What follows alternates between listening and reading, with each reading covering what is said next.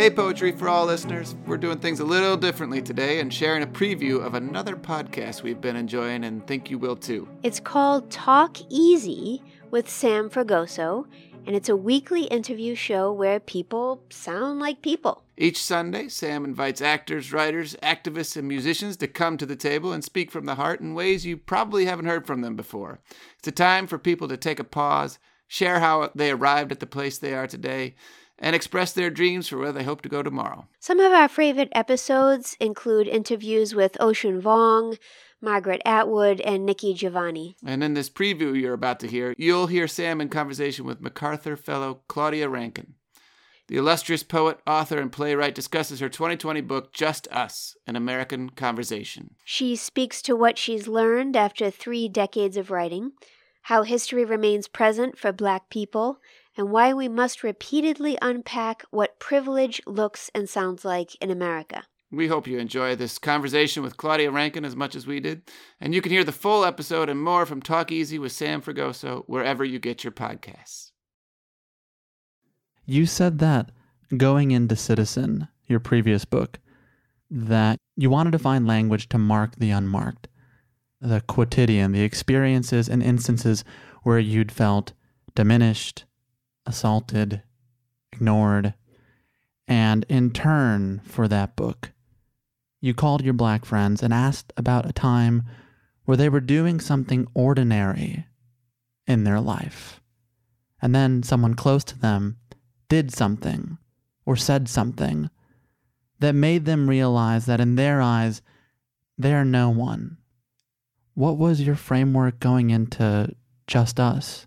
What if we just tried to speak to each other about these issues that we have not talked about whiteness, about how being in a country where white supremacy is foundational to our day-to-day lives, and where anti-Blackness is normalcy. Can we talk about these things? And one of the early essays in the book is me just going up to white men and asking them about white privilege as a way to start.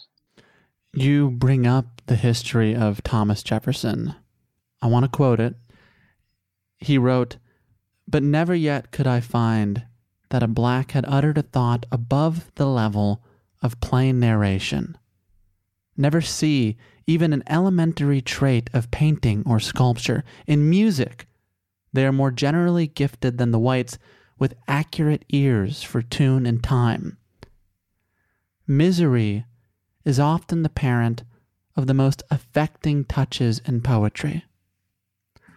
Among the Blacks, misery is enough, God knows, but no poetry. It could not produce a poet." You talk about holding history in the palms of our hands, and I couldn't help but read that last line. Among the Blacks, misery is enough, God knows, but no poetry. It could not produce a poet. One of the reasons I wanted that in there was because it was a moment to have that conversation with him. There are many white men now who will say, Claudia Rankine is not a poet. She has not written a single poem. There was a student on Twitter the other day who said her professor said that I had never written a poem. So his position is not history. It is present. It's present day history. But I think that moment for me was a moment of that kind of laughter that I referred to earlier with my husband, that the funny, not funny. It's funny, and then it becomes tragic the way it continues. The poets, it's not that I am in need of their recognition. God knows, no. But I feel bad that students have to be tweeting things like, my white professor said Claudia Rankine is not a poet. They have to feel like they have to stand up for me in the face of that, even today, even in 2020. And forget about me. Like, if they're saying that about my work, what are they saying about other Black people's work? How are they qualified to be teaching that person in the first place? And so that kind of thing becomes bittersweet when I feel the moment building in all the ways and all the conversations that I know exist around a moment like that. It's been building for you for 3 decades of writing, and I can't help but shake what a white woman who came up to you at a book reading said to you. She said, "I've been doing anti-racist work since the 80s. I'm here to tell you, it makes no difference." You know, when she said that, we both just started laughing. Well, I started laughing and then she started laughing. That sense of, you're just pushing a rock up a hill, lady. But what's interesting to me, and what I appreciate in the work of people like Ibram Kendi or Robin DiAngelo, is not so much that they will convince people to behave differently, is that they are naming dynamics that we recognize. I feel like I have the ability to describe these dynamics, but they have the ability to name them. So that suddenly we are now at a point in the culture where we have language for certain dynamic, either white fragility or white defensiveness.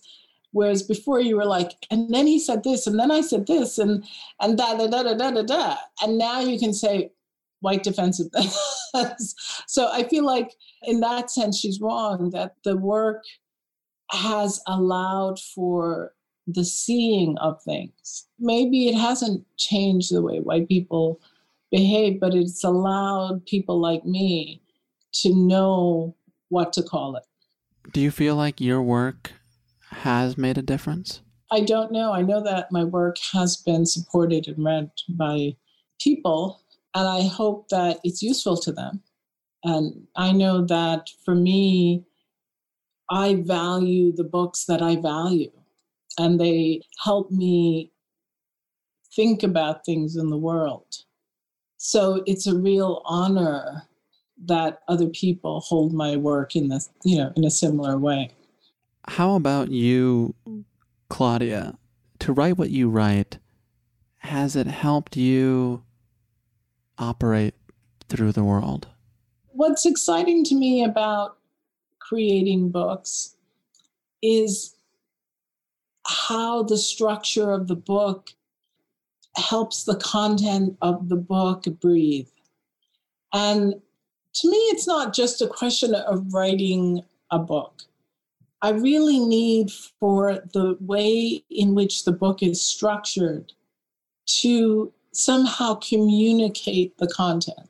So in Just Us, I feel like the task before me was, how in the age of fake news and no science can I make a book that brings the facts back, even as we're talking across the table from each other in quotidian ways, but with the carefulness of the archives and research, and also with the randomness of associated thinking.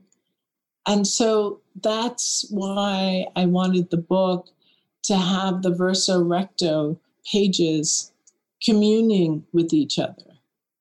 And when I figured that out, that was an exciting moment for me as a writer. So it's not as if the books live out beyond me. It's the time when I'm making them that I feel the most alive. That it's like I'm doing calculus, like I have these math problems and I'm trying to figure them out. And then suddenly I figure out, okay, this will go here and this will go here and this will be in conversation. And the Fred Moten quote, it's going to happen twice because I really think it's the most important quote in the book. And, like things like that. And that to me is why I write, why I make things. I'm so glad you make things. And In leaving this conversation, I want to go to your final chapter. In it, there are some urgent words that I think people really need to be thinking about right now. You write, "In most cases, we have already decided about everything and everyone. But real thinking," the effect theorist Lauren Berlant writes, "interrupts the flow of consciousness with a new demand for scanning and focus. To be forced into thought is to begin to formulate the event of feeling historical in the present."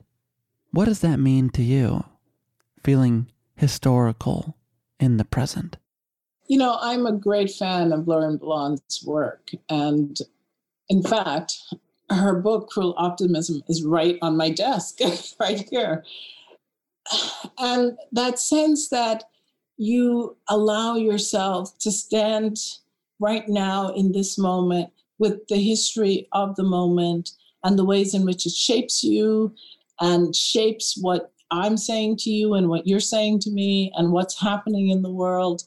That's not scary for us, that we can live with it. We can take it into account. In some ways, it can determine what our next step should be, i.e. voting in the 2020 election. You know, so the end, I really wanted the closing of the book to engage what it means to feel yourself as part of a public, part of, not that there is a single public, but that we have a sense of connection with each other and that we believe that your livelihood and my livelihood and her livelihood and his are all important, and that there are ways in which we can get each of us to live without feeling precarious from moment to moment.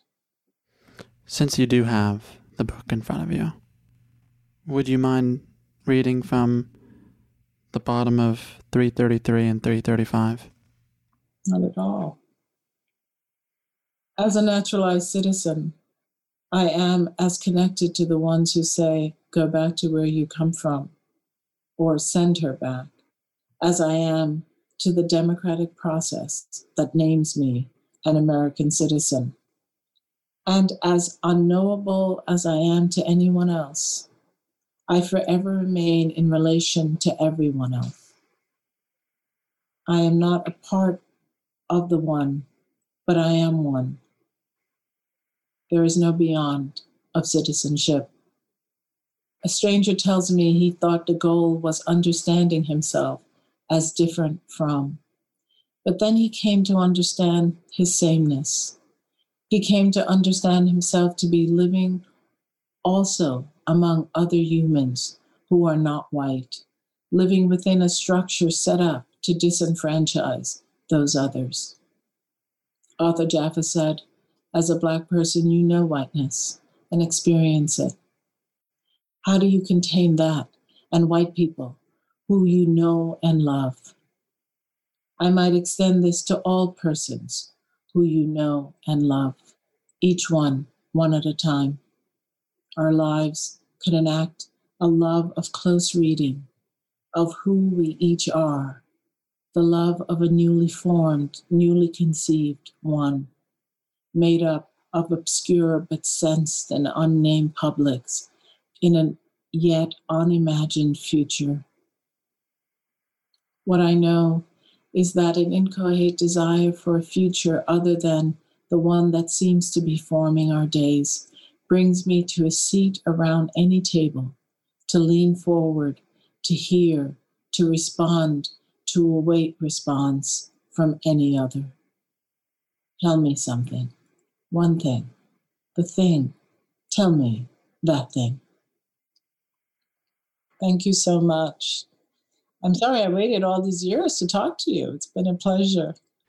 4 years ago, I asked you to come on, and in the aftermath of reading your new book, my understanding of the world around me changed, shattered in the same ways they shattered after reading something like The Fire Next Time by James Baldwin, or The Brown Bag of Miscellany by Zora Neale Hurston, and so it's okay that you took 4 years.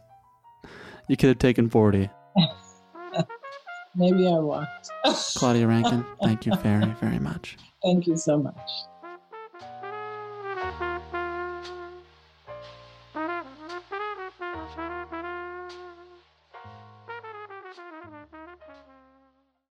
That was a preview of Talk Easy with Sam Fragoso, a podcast from Pushkin Industries. You can hear more of Talk Easy wherever you get your podcasts.